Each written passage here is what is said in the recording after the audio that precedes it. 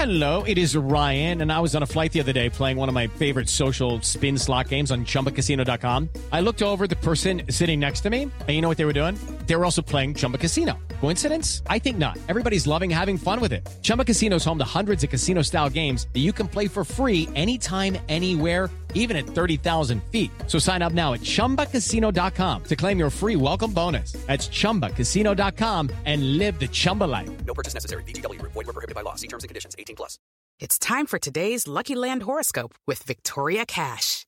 Life's gotten mundane, so shake up the daily routine and be adventurous with a trip to Lucky Land. You know what they say. Your chance to win starts with a spin. So go to LuckyLandSlots.com to play over 100 social casino-style games for free for your chance to redeem some serious prizes. Get lucky today at LuckyLandSlots.com. Available to players in the U.S., excluding Washington and Michigan. No purchase necessary. VGW Group. Void where prohibited by law. 18+. Terms and conditions apply. It is Ryan here, and I have a question for you. What do you do when you win? Like, are you a fist pumper, a woohooer, a hand clapper, a high fiver? I kind of like the high five, but if you want to hone in on those winning moves, check out Chumba Casino. At ChumbaCasino.com, choose from hundreds of social casino-style games for your chance to redeem serious cash prizes. There are new game releases weekly, plus free daily bonuses, so don't wait. Start having the most fun ever at ChumbaCasino.com. No purchase necessary. VGW. Void where prohibited by law. See terms and conditions. 18+. I'm David Hepworth. And I'm Mark Ellen. We met at a gig in Manchester in 1977. And we began a conversation about rock and roll that night, Which has been going on ever since. for the last 15 years. That conversation has continued in the Word in Your Ear podcast. It's not a serious conversation. But it does cover the things that matter. The haircuts, The tax, the tours. the trousers. If you share our conviction that rock and roll can be magnificent, And hilarious at one and the same time, then join us. wherever you get your podcasts.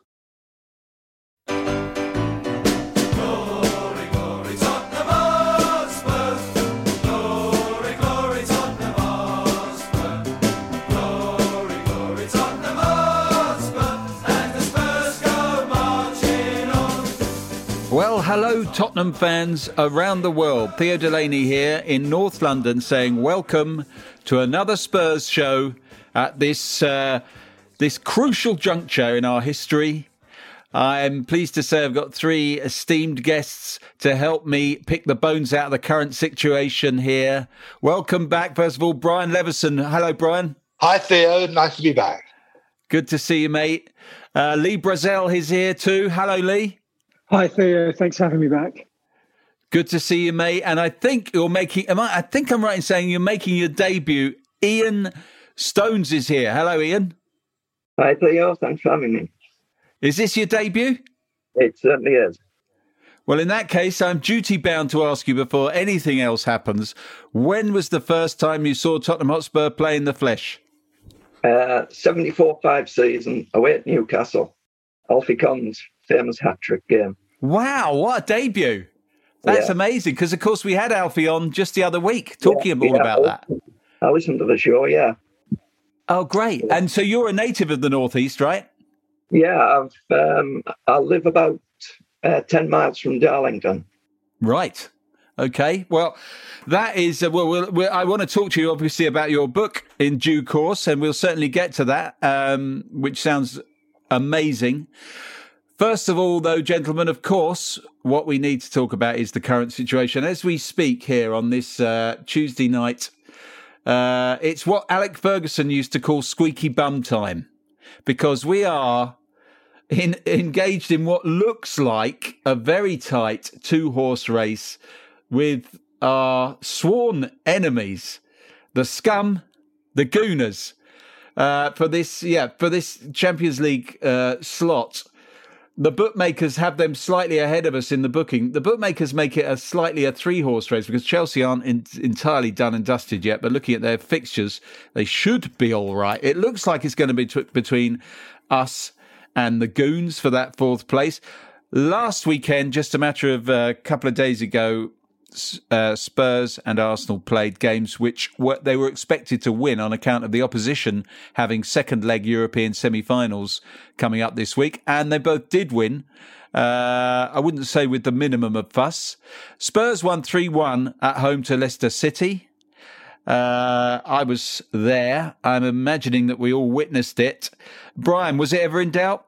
Not really. I don't think Leicester were really. I think they were depleted anyway. They had some people missing, and yeah, I thought we were nervy to start with. To be honest with you, I mean there is a pattern with Spurs that they do tend to be nervous about things. When we get our second goal, suddenly it's a different side. Suddenly everybody wants the ball. We look energetic. It's the lack of passion that bothers me. At the beginning, it seemed to be so.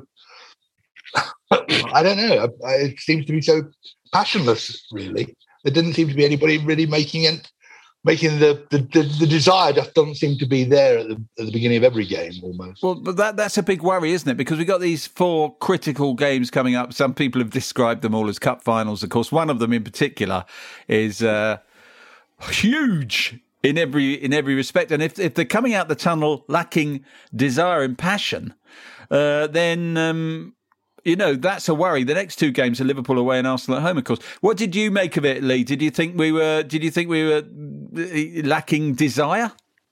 I'm not sure about that, and I'm never a really big fan of that when that comes up. I mean, my reflections on the performance were that I didn't think that the Spurs' performance was tremendously different from the games against Brentford and Brighton.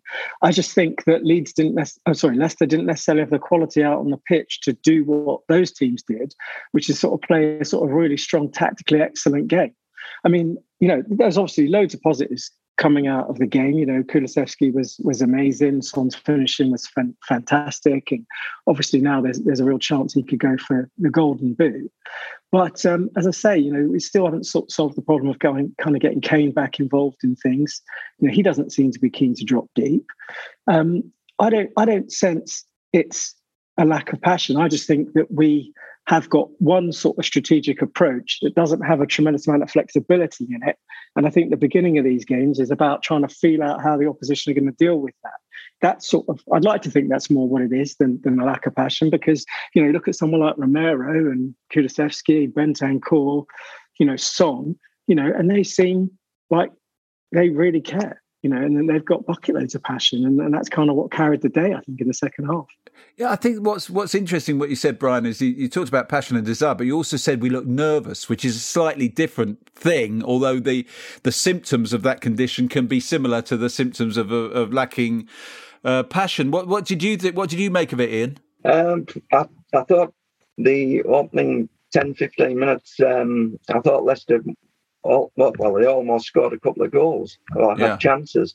But, I think with Spurs, once we get that first goal, as long as we don't sit back and play this sort of side-to-side football, I think if we keep going forward, which we did, and you get that second goal, and then we usually can kill the games off. But, I find them at times...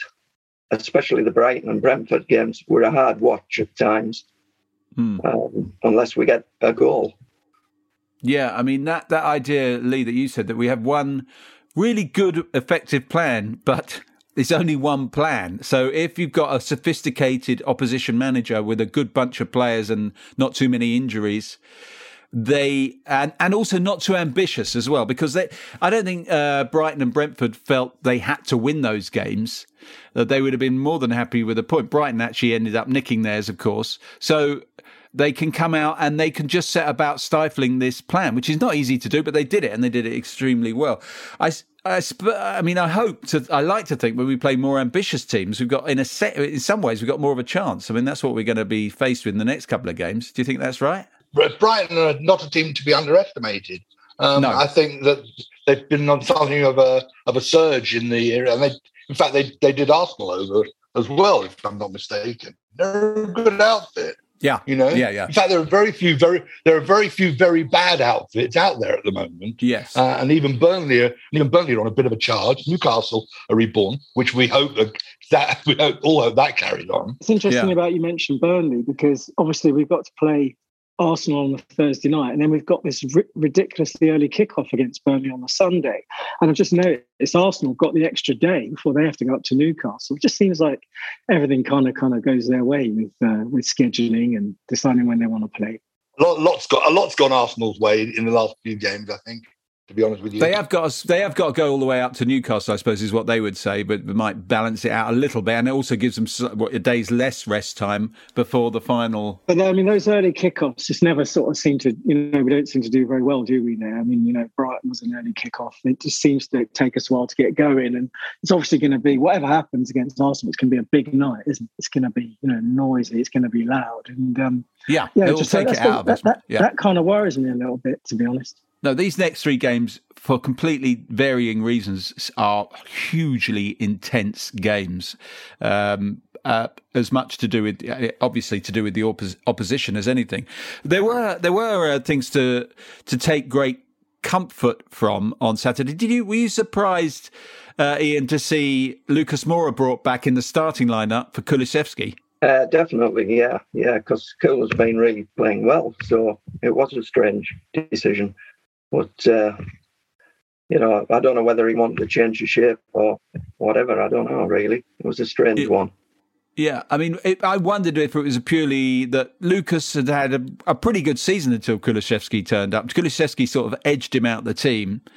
And then, although his impact has been great, I felt in the last couple of games he was less impactful, probably because of what we've been talking about, two teams that were able to stifle the plan. And that maybe that's why Conte gave Lucas a chance. But if it was also the intent, when you do that, you hope that the player that's been dropped responds. And I thought Kulusevski was amazing when he came on, wasn't he? He was right. He was absolutely straight back up to peak levels. So that's something. He definitely made Conte look like that was a good decision. But the question I've got is I don't understand why Moura, automatically gets in that slot ahead of Bergwijn. And I think if I was Steven Bergwijn, I'd be quite frustrated, really. Well, I think he is. What I'd have to do to maybe get that chance when he's rested. And, thinking back to that Brentford game, I don't think Bergwijn even came on. I think they all look good when they're coming off the bench somehow. They all seem to perform well when they come on as impact players. And finding somebody who's going to do it. Bergwijn, I like Bergwijn, and he's had a very good run with Holland and with Tottenham. And probably would do better with a bit of a run. But for me, he makes too many poor choices at the end, in front of goal. But, he doesn't really get the runs to be able to make that a qualitative analysis. I mean, when Kulusevski is playing well, like he did when he came on very, very well on Sunday and has generally played very well, then it's very hard for Bergwijn or Lucas to get in the starting lineup, isn't it? But I agree that Bergwijn actually said after the game, was quoted as saying, I think I'm going to have to leave because I'm just not playing enough. And you can understand him feeling that way. And but it could be something that we live to regret because he's still young and he's a Dutch international. But he does better through the middle anyway than left out on the flanks, Bergwijn. So maybe that's a fair point. That's a fair point. But it just sort of seems. I mean, I love Conte, and I think he's been amazing, and the atmosphere that he creates is phenomenal. But there just does seem to be this kind of rigidity to how we play and who plays, and I think that if we mixed it up a little bit more, maybe surprised the opposition a little bit more, I think we might have kind of saved ourselves from a couple of these damaging defeats. Over the last few weeks. I mean, the one point that obviously everyone's been praising Romero, but I was looking back at it, and apart from that game at Manchester United where we conceded those 3 goals, the defence has been absolutely amazing since sort of mid-February, really. I never thought I'd hear myself saying this, but it's a shame that Doherty got injured when he did. Oh, yeah. Because he'd just come into a rich vein of form. And our weakness, if you want the real weakness for me, is in the left-back slot. Because Sessegnon is not up to the job, I don't think, and Davis is prone to mistakes, and Emerson Royale on the other side can't find a white shirt at the end of whatever he does, and this is a weakness for us. I think it's a real problem, and that's why when Kulusevski comes on, he's a thoughtful kind of player. He actually is looking to pass the ball to feet rather than to just hoik it into the centre. Yeah. No, definitely the wing backs are the obvious weaknesses, and the reason for it is that Conte That's his system. That's the plan we're talking about. And he came to a club that wasn't playing that system, so therefore didn't have the wing-backs. They had one wing-back, and that was Doherty, who had not been playing well at all. But because it's Conte's system, he got him playing well, and then as soon as he got played well, he was taken out outrageously at Aston Villa. Terrible. Guy didn't even get a yellow card. He finished his season. And that was that. So, yeah, I mean, that's something, obviously, that's not going to change. I mean, Reguilon, I think, is potential, but there's not much to choose between Reguilon and Sessegnon, I wouldn't have said. And we simply don't have any alternative to Emerson at right back. Although, if he did get injured, I wonder if they'd try someone like Lucas Moura or Bergwijn in that position, purely out of necessity, and whether actually it might be one of those things that turned out well. Who knows? I mean, who else do you think, though, Lee, when you say maybe other players should be given a chance? Is there anyone else knocking on the door, apart from Bergwijn and Lucas, that you think might be worth a go? Well, I mean, I think this has been the big thing that's, since the end of January when they let all the midfielders go. This is, I think, one of the reasons why we've lost a couple of those games, because there is such a limited amount of flexibility in terms of who you could bring on.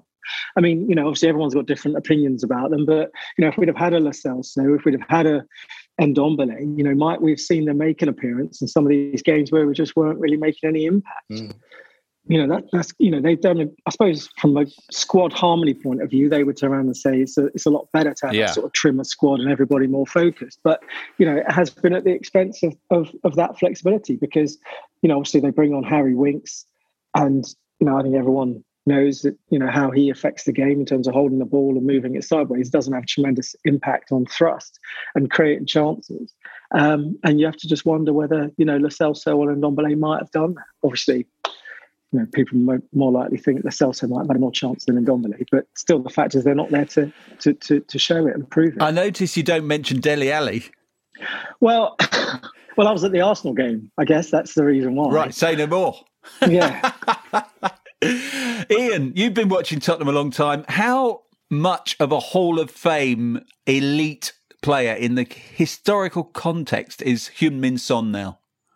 Oh, it's got to be right up there, hasn't he, really? It's got to be up there with Harry now. That's one of our all-time greats, really. Yeah. When I look back at all the teams I've watched over the 40, 50 years, you've got to have him right up there with all our top forwards. Like I know people like Klinsmann and that were only here for a short spell, but he's right up there. So got to love his attitude, haven't you?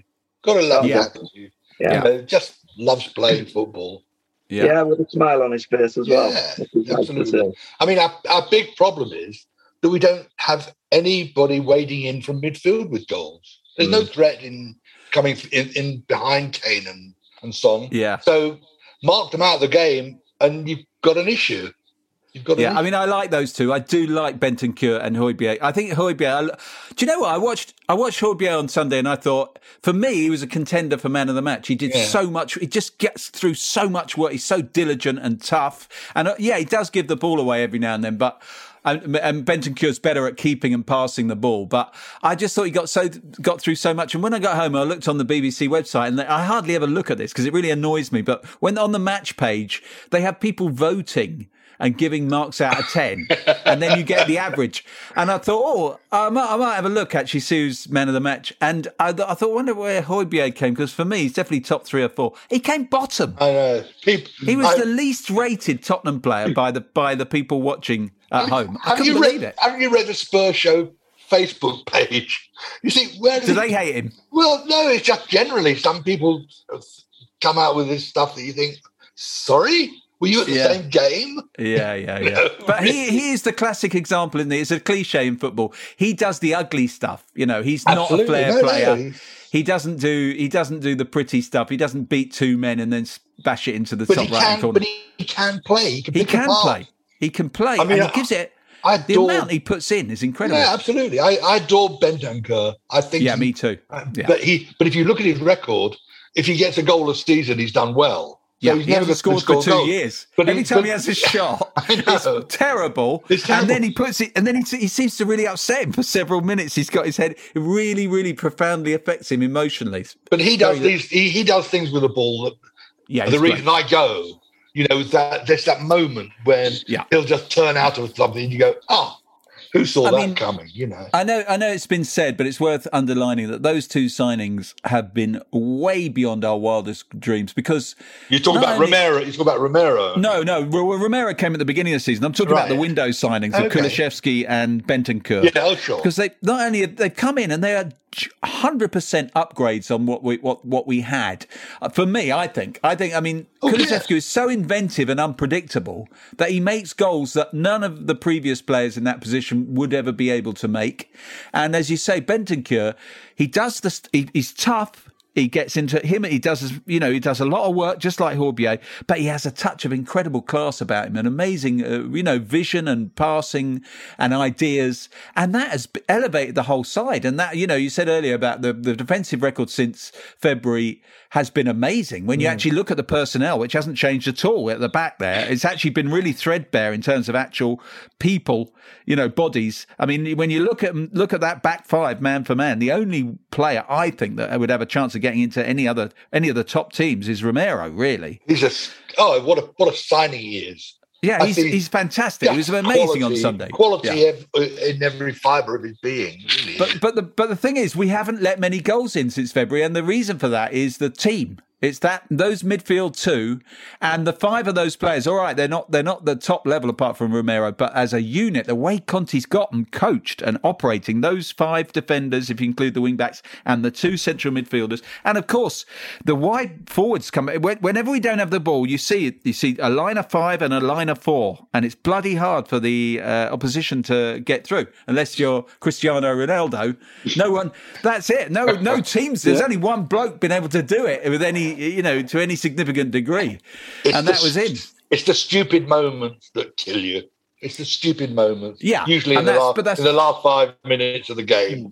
If it's 0-0, we're going to give it up in the last 5 minutes. Well, Romero obviously stumbled in against Brighton twice. Yeah. And, that was where we lost that one. But one of the questions I've sort of been thinking over is, had Oliver Skipp not been injured, for what seems like months and months, you have to think he would have got some game time. So, how would he have played? And I think also, I don't know how much attention you pay to it, but there's quite a lot of interesting sort of stuff comes out in the papers about the transfers. And, the couple that sort of intrigue me, they constantly talk about Højbjerg leaving, which I'm not sure if it would entirely surprise me, which, I know he's been brilliant for 2 years and he's been incredibly reliable from a fan's point of view. I just wonder actually if I think he's a main contributor to the good defensive record. I just wonder if maybe they think he doesn't do enough moving forward. And if I'm honest, we've seen glimpses of the Conte system, how it could work, particularly when you had Doherty there and he was really making our wing-back system work. But I'm interested, I don't think I know enough about how the midfield two are supposed to work in that formation. Because, also, like you say, Bentancur he's great at holding the ball and he's got lots of passing range and he's got a huge amount of class. But, he's not got goals. So you think to yourself, well, who is their ideal partner for Bentancur in that central midfield? And I'm not sure if it is Højbjerg. I suspect Skipp might fit the mould slightly better, but there also might be somebody else. I think that's going to be the position where things change over the summer. I wouldn't surprise me. I think that's a good call, actually, Lee. Calvin Phillips? Possibly. I mean, I don't know enough. I mean, again, so you keep reading about Christian Eriksen coming back to Tottenham, and you think, if you just think about that intellectually for a minute, you just think, well, where would he play in this system? Yeah, exactly. That's what I always struggle with that. I don't know where he fits in. Yeah, I mean, I guess it would be an impact player off the bench, but Conte doesn't tend to really go for those that much. I mean, this weekend aside, with Kulusevski, it's not a big part of what he does. It's not like Terry Venables. And defensively, change the game. Defensively, Eriksen's not up to it either. Exactly. No, yeah. so you couldn't. I don't think you can put him in the midfield too for that. He's too lightweight for that. No, indeed. And then you'd have to put him in one of the two wide positions. And even then, does he do enough? Having said that, his stats used to be amazing. I don't know what they are now, but in terms of ground covered in matches, because he's a playmaker, he did get through a lot of. But anyway, I don't know. I don't know if there's talk of him maybe staying at Brentford. But I don't know if they'd be able to pay him what he'd be able to get elsewhere. That's the only thing. He seems to be very happy there, I have to say. Yeah, I mean, why not? Why wouldn't he be? Yeah. Let's take a break, and we'll come back. When we come back, we're gonna have to face it sooner or later. We're gonna have to talk about Liverpool away.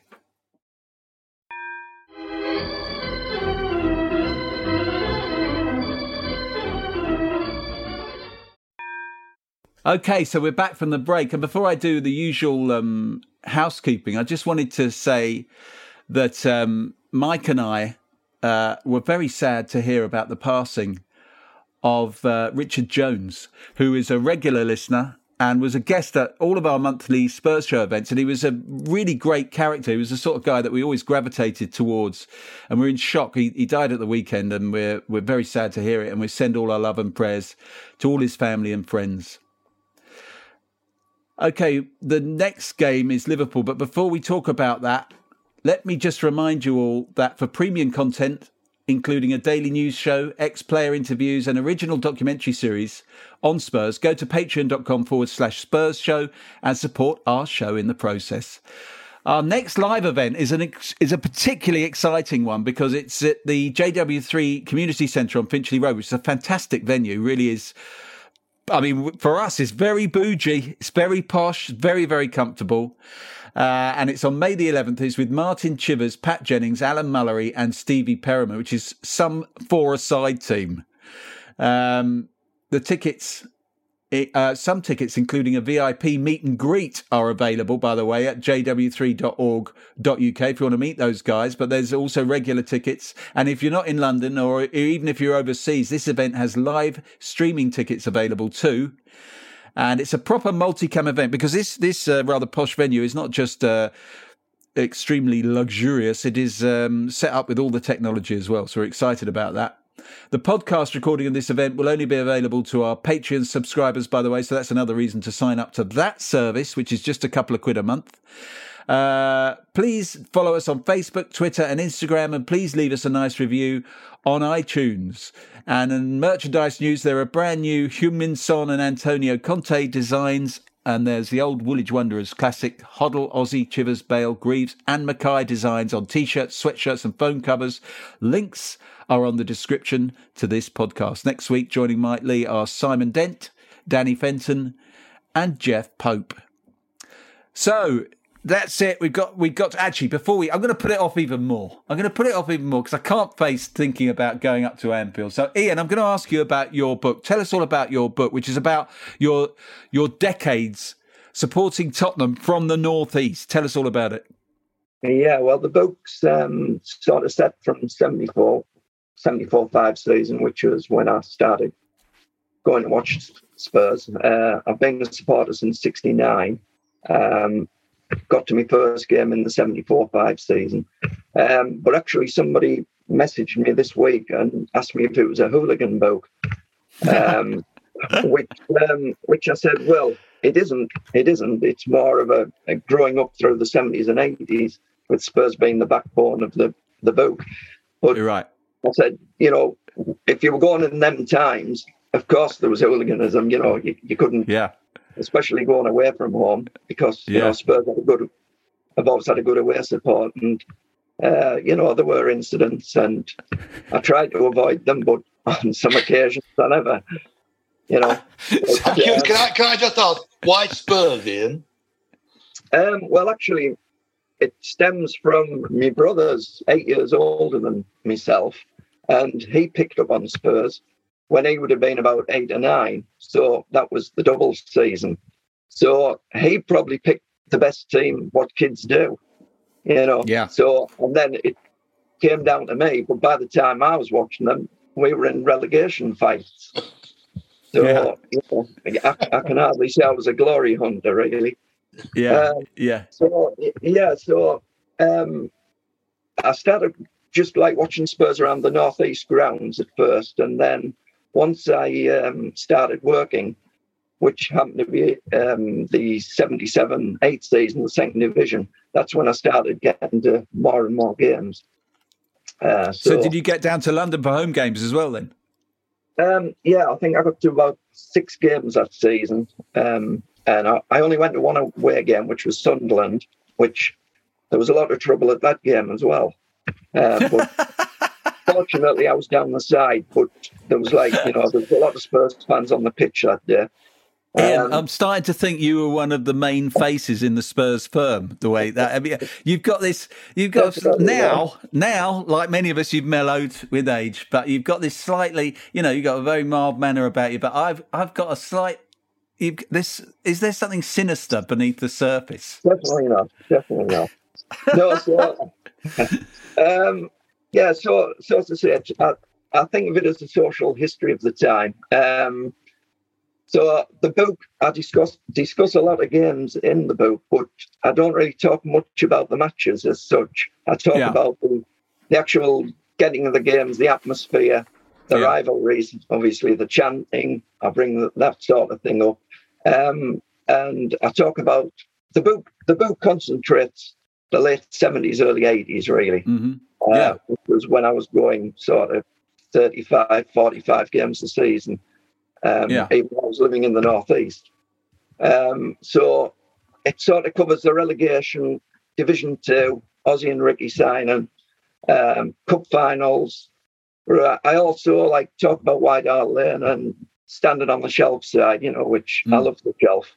I was so disappointed when it went, Yeah. And is it your first book? Yeah, it's the first thing I've ever written since I was at school. And what made you suddenly want to do that? I just had all these notes of events that were happening to me. So I thought, I'm going to start writing it. But I actually started writing it about 20 years ago. Then I put it down and I picked it back up about 10 years later. And I wrote it. And then I took it to a publisher. And they said, yeah, it's good, but it needs a little bit extra. So I sort of put it down again, and I sort of scrapped the original, book, and I started writing it from scratch again. Yeah. So, and then once I finished it, I thought I'll just self-publish it. It's interesting, that you say that. But Ian Ridley, who's a very well-known writer and journalist, who was recently a guest on my other podcast, Life Goals.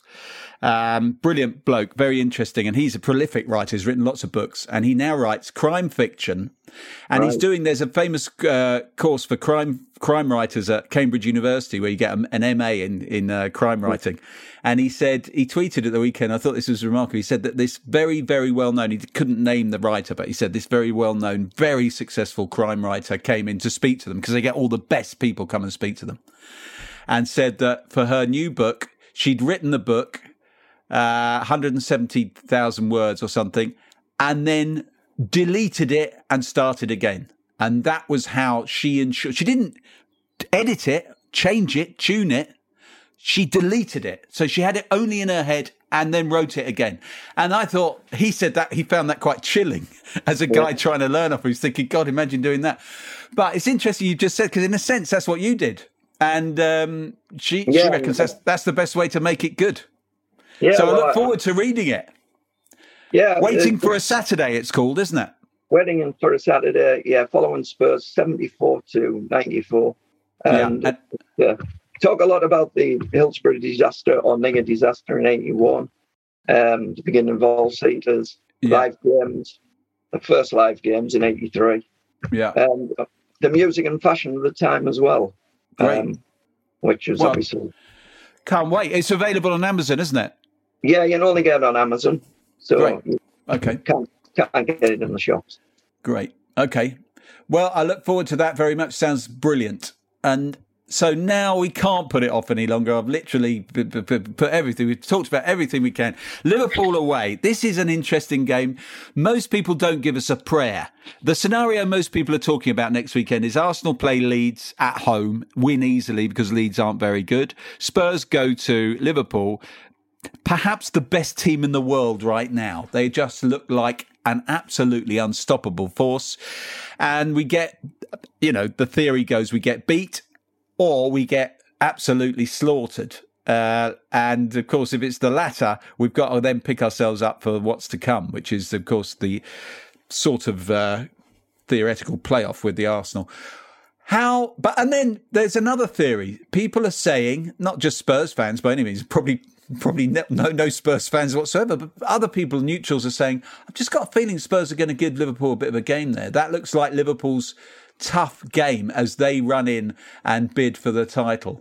What do you make of that, Brian? Which school are you in? I mean, all those camps, actually, to be honest with you. Yeah, I know what you mean. Traditionally, we actually do give Liverpool a decent game. Yeah. And because they're so gung-ho, it's the old thing, you don't rate their defence, but there again, you never see them having to defend. Yeah. But they're going to be worried. Yes. And you don't know how that's going to affect them.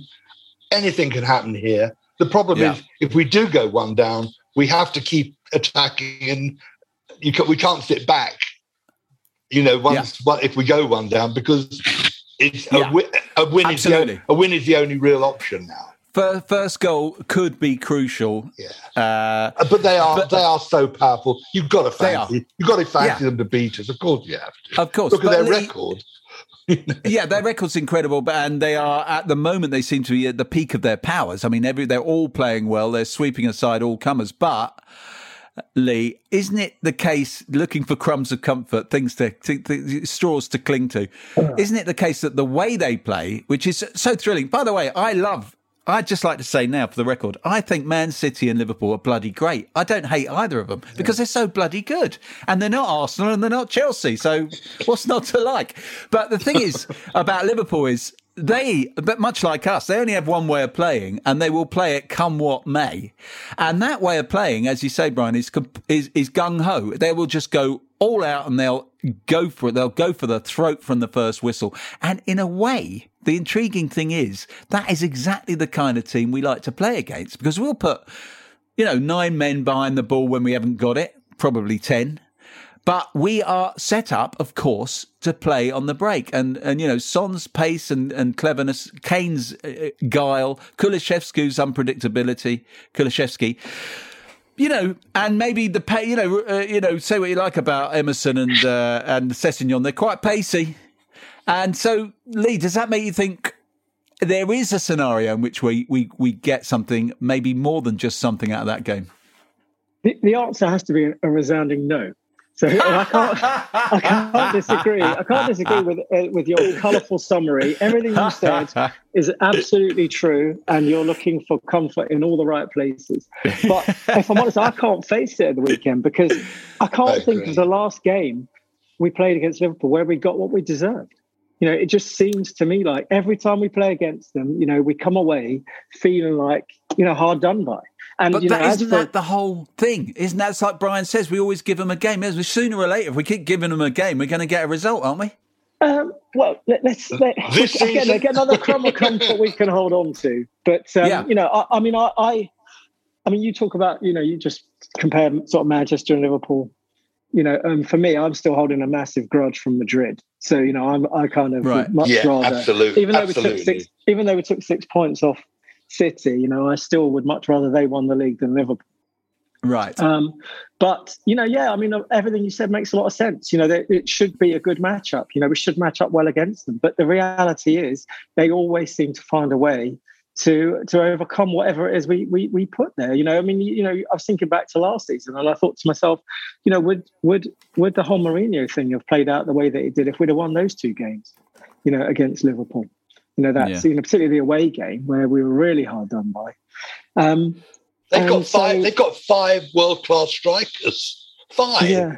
And their midfield is always so strong, and I can't face going there. I watch it on television.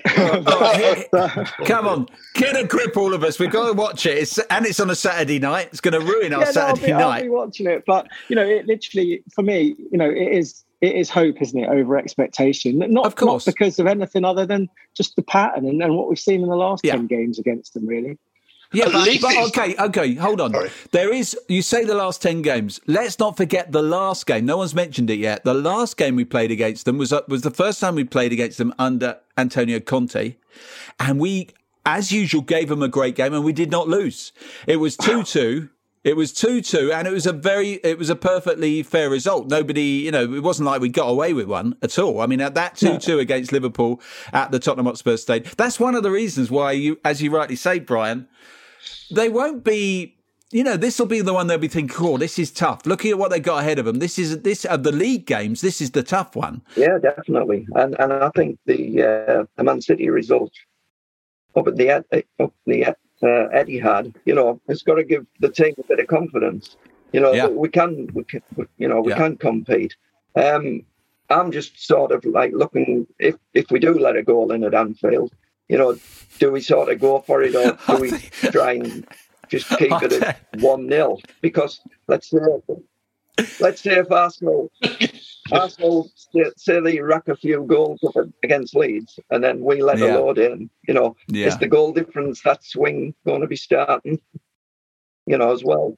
We've got to sort of think of that. But, it's a good question. I rather think that against Liverpool, the thing about Liverpool is, as we've been saying, if they go one up, they're not going to sit back. They're going to keep going. So we'll probably play the same way. The game probably won't change by them scoring, I wouldn't have thought. The more interesting question is what if we score? I mean, if we score, presumably we're going to line 10 people up across the goal line because it'll be like, shit. But again, we'll have opportunities on the break. I mean, there is not much there aren't many better breaking teams than us. I mean, that's been the case. It was the case under Mourinho, and we're equipped to hit any team on the break.